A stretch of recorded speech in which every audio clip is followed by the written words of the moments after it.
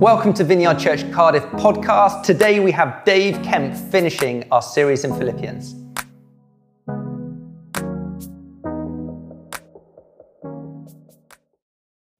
Hello, my name is Dave, and my wife Rach and I lead the north site of this Vineyard Church Cardiff, as well as the youth ministry. And it is great to be joining you wherever and whenever you are tuning in from. It is my great privilege to be doing the last part of our series in Philippians with you today. We've called this series Joyful because these are two main themes that run through this amazing letter that the Apostle Paul wrote to one of his favorite churches. I never know if you're allowed to say that. It's kind of like saying you've got a favorite kid, but he loved these guys a lot and they loved him dearly as well. We have been dipping in and out of this letter since January. We've had some amazing time studying it. I'd really encourage you, if you've missed any of the talks, to go back onto the website, the YouTube channel, the podcast, and have a listen. It is an inspiring and a rich text. And our final section today is no different. So let's dive straight into it and finish our series in Philippians. So Philippians chapter 4, verses 10 to 23. I rejoiced greatly in the Lord that at last you renewed your concern for me. Indeed, you were concerned, but you had no opportunity to show it. I'm not saying this because I'm in need, for I have learnt to be content whatever the circumstances. I know what it is to be in need, and I know what it is to have plenty. I have learnt the secret of being content in any and every situation, whether well-fed or hungry, whether living in plenty or in want. I can do all this through him who gives me strength. Yet it was good of you to share in my troubles. Moreover, as you Philippians know, in the early days of your acquaintance with the gospel, when I set out from Macedonia, not one church shared with me in the manner of giving and receiving, except you only. For even when I was in Thessalonica, you sent me aid more than once when I was in need. Not that I desire your gifts. What I desire is that more be credited to your account. I have received full payment and have more than enough. I am amply supplied, now that I have received from Epaphroditus the gifts you sent. They are a fragrant offering, an acceptable sacrifice, pleasing to God. And my God will meet all your needs according to the riches of his glory in Christ Jesus. To our God and Father be glory forever and ever. Amen. Greet all God's people in Christ Jesus. The brothers and sisters who are with me send greetings. All God's people here send you greetings, especially those who belong to Caesar's household. The grace of the Lord Jesus Christ be with your spirit. Amen. That is it. We have finished the book of Philippians. Have a great week. No, I'm joking. As I said, this is an amazingly rich bit of scripture. And I want to draw one thing out. And it is a theme that the Apostle Paul comes back to again and again in this letter, but also in his other writings. And it is the theme of being content. Now, contentedness is quite a strange thing. I think if you asked people what their goal in life was, whether they're followers of Jesus or not, a lot of people would say it is to be content. But it is actually quite a hard thing to define. What do we even mean by contentedness? I think the worldly definition all centers around peace and prosperity, this sort of picture of being able to sit back on my porch without any worries, surrounded by those I love, with enough for what I need, maybe enough for a few things that I want. And it's important to say that in and of themselves, none of those things are bad. But I am not sure, in fact, I am certain that that is not what Paul is talking about. First of all, he wasn't sat on his porch, surrounded by those he loved, with everything he needed when he wrote these words. He was in prison, almost certainly in Rome, almost certainly on death row. He was entirely dependent on the donations of those who knew and visited him for food and supplies. He was surrounded by soldiers. He was unable to leave, and he was knowing that very soon he was probably going to be killed for his faith in Jesus. And we know that that is indeed what happened to him. is not exactly a chilled afternoon sat in the garden. Secondly, I don't think this sort of sat on the porch idea of contentment, I don't think that's what biblical contentment is, because it's a very passive image, and God is not in the business of making people passive. He is forever calling his people to action, to fight injustice, to spread the gospel, to serve one another, to love one another. For example, if you are an entrepreneur, this worldly definition of contentedness, you would probably reject Paul's teaching to be content, because you don't want to be passive, and rightly so. God has made you to look around and see what could be and to go after it with everything you've got, and that is a good thing. God is not in the business of making people passive. So the question is, what does Paul mean when he says content? And the answer is in the text that he has surrounded this word with. Verse 11, I am not saying this because I am in need, for I have learned to be content, whatever the circumstances. Verse 12, I have learned the secret of being content in any and every situation. So, let's break it down. For Paul, being content is, number one, not dependent on your circumstances, because he says in any and every situation. Number two, it's not something you have, it is something that you are. I have learned to be. And something that you are cannot be taken away from you. And thirdly, it is something that you learn. Now, this is about as far from that worldly, sat on my porch, passive contentment as it is possible to get. To quote my dear friend, Pastor Paul Cruchley, who many of you will know, he leads the evening service in our central site. The Apostle Paul here is saying, my external circumstances don't dictate my internal peace. Whether my bank account has 5 figures or I cannot pay rent. Whether I own my own home or I'm sofa surfing. Whether I am married or I am single. Whether I have a thriving social circle or am lonely. Whether I'm free or in prison. My internal peace is steady. And don't you like the sound of that? I think this offer of contentment is one of the most wonderful things about our faith. And I think that when we get it, it is one of the most noticeable things about people who follow Jesus. The trouble is, Paul, the apostle, tells us that it is a secret. The good news is, it is one of the worst kept secrets of all time. You know when someone tells you that they know something that they can't tell you, and then immediately tells you what it is straight away. First of all, they shouldn't. That is gossiping, and we don't do that. But hilariously, this is what Paul does straight away here. And it's okay here because it is the good news. And to quote Ellie Mumford, we should be gossiping the gospel. But I genuinely think, if you look at the stats, this might be one of the worst kept secrets of all time, because Paul says it's a secret. He then immediately reveals the answer to it, how to discover it. And it is in the Bible, which is the most read book of all time. So statistically, I think this is the worst kept secret of all time. And straight away, he tells us the answer. Verse 13, he says this, I can do all of this through him who gives me strength. Another translation, I can do all of this through him who empowers me, or I can do all of this through him who fills me with his power. Now, this is world-changing for us. And I just want to sit on it for a second, because I know it is easy to come to church or to tune in, to listen to the preach, hopefully to enjoy it, and then just go home and get on with your life. But this can change your life. Paul is asking us, whatever the circumstances, where do you draw your strength from? I draw my strength from Jesus. And it is that is world-changing. And it's essential to realize that this is not trite advice.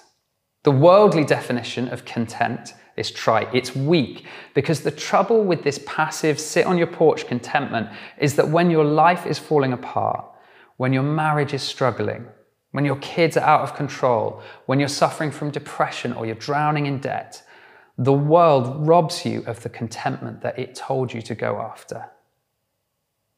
It's also important to realize that this is not Stoicism. So Stoicism, being Stoic, is the endurance of pain or hardship without any display of feelings and without complaint.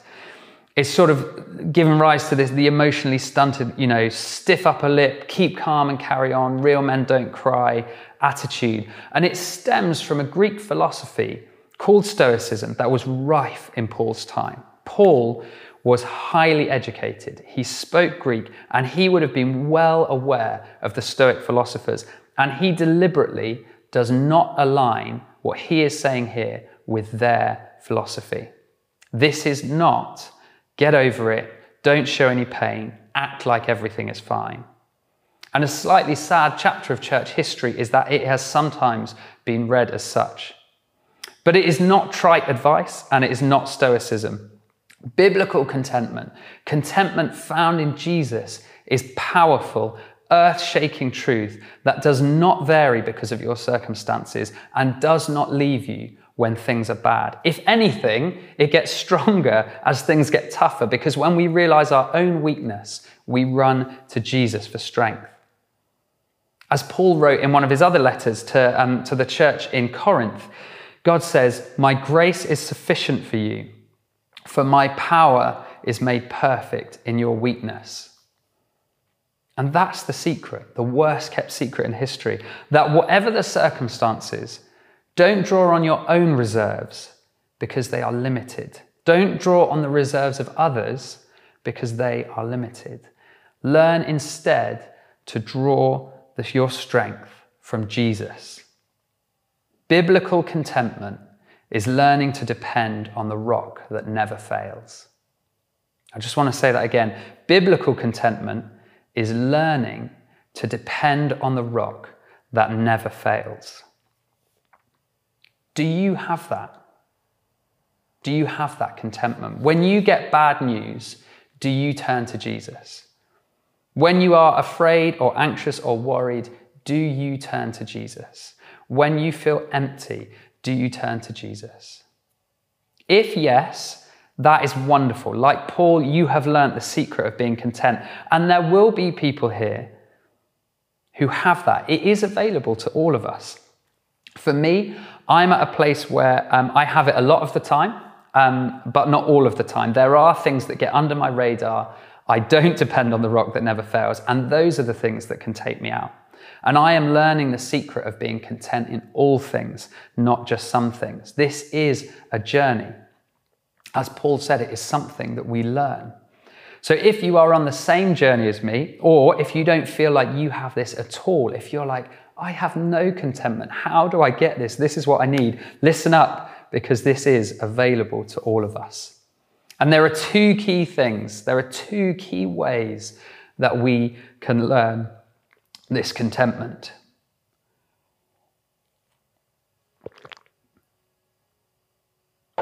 Number one is we have to unlearn depending on ourselves. And number two, we have to learn who our God is and choose to believe it and choose to trust him, even when we don't feel it.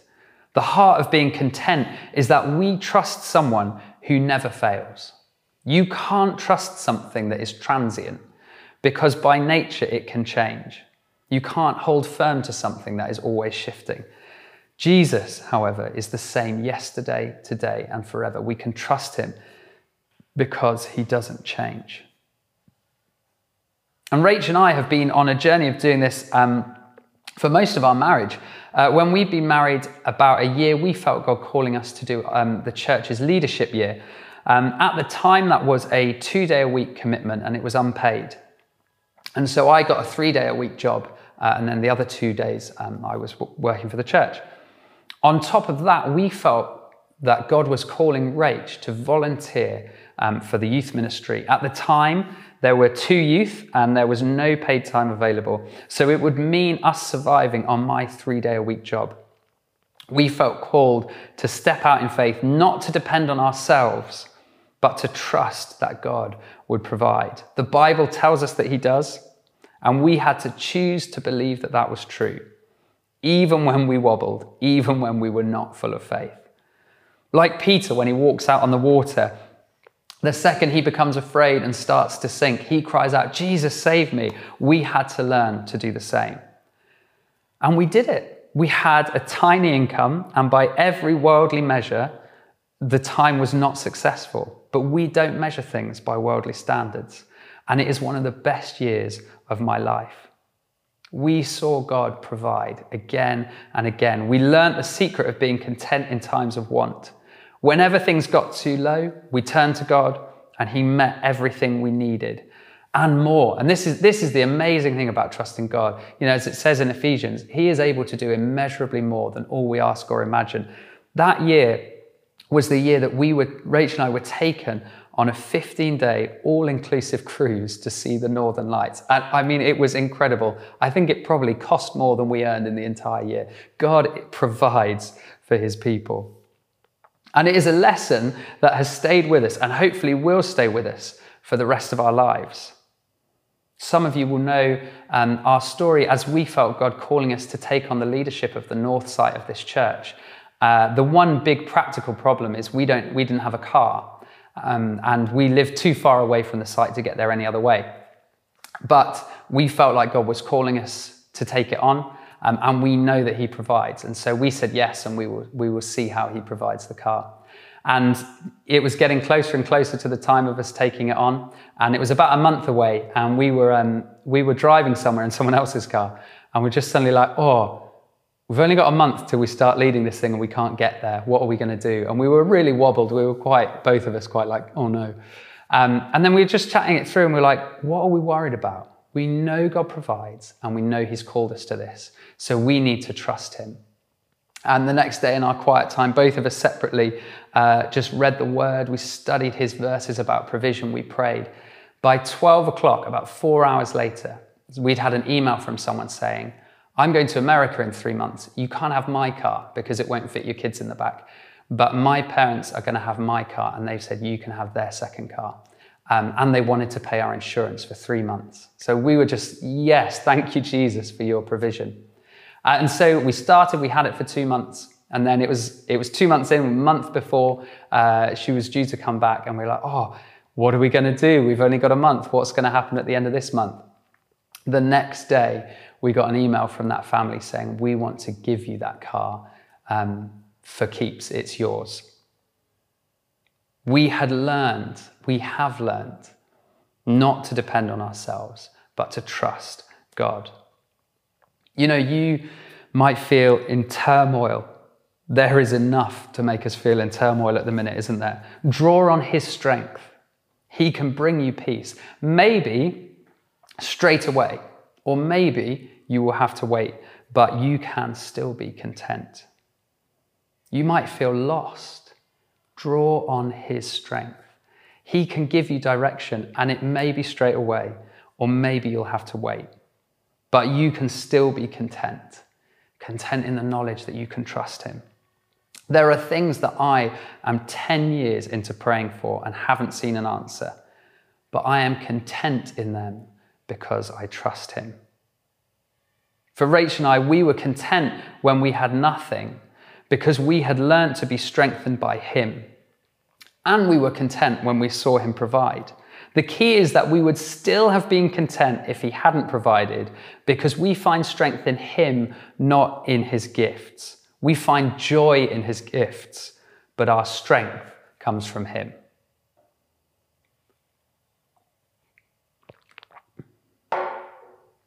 And this is what we see Paul say to the Philippians, who had sent him an offering they'd taken to support him while he was in prison.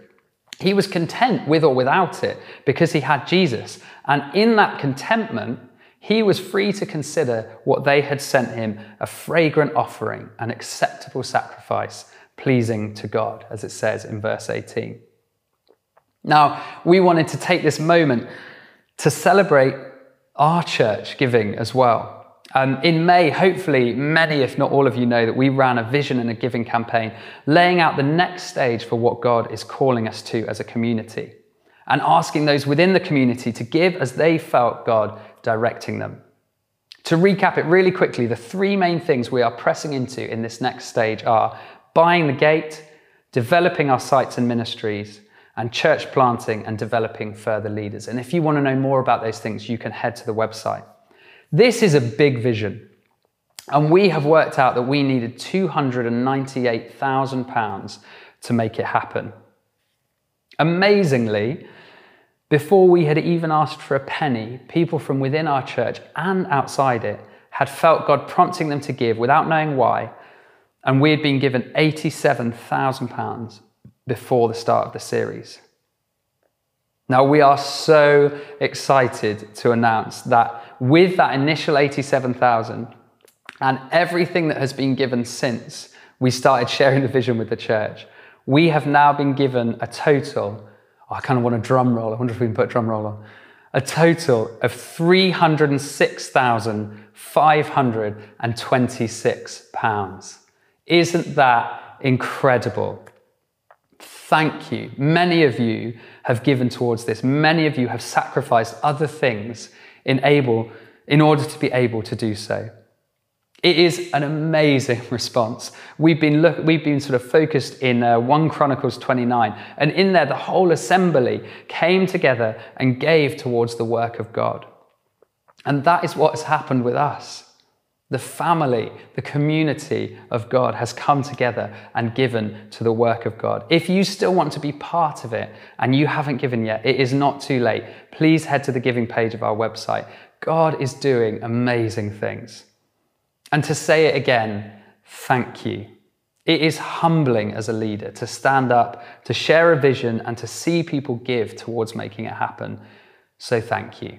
It is indeed, as Paul describes it, a fragrant offering.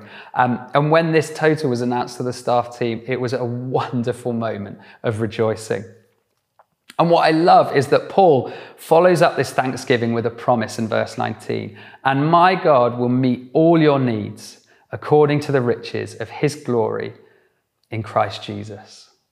This is the secret of being content, learning to depend on the rock that never fails, drawing on the unlimited strength and reserves and love of God, and choosing to do it again and again, no matter how hard, no matter how bad circumstances seem, and often more and more the worse things get. And although it is the worst kept secret in history, it is waiting to be discovered, and it has to be discovered by each of us individually. You cannot draw on someone else's contentment because by definition, you are then drawing strength from someone other than God. So my encouragement to you is go for it. Go and discover this worst kept secret in history. Start asking God what it looks like for you to depend on him more and more. Ask him where you should start. Ask him where you're too self-reliant. It can be a hard question to sit down and ask him and listen, but you might be surprised by the answer he gives you. But if you do respond to this invitation to trust him more in an area of your life, I can guarantee you from personal experience, you will not regret it.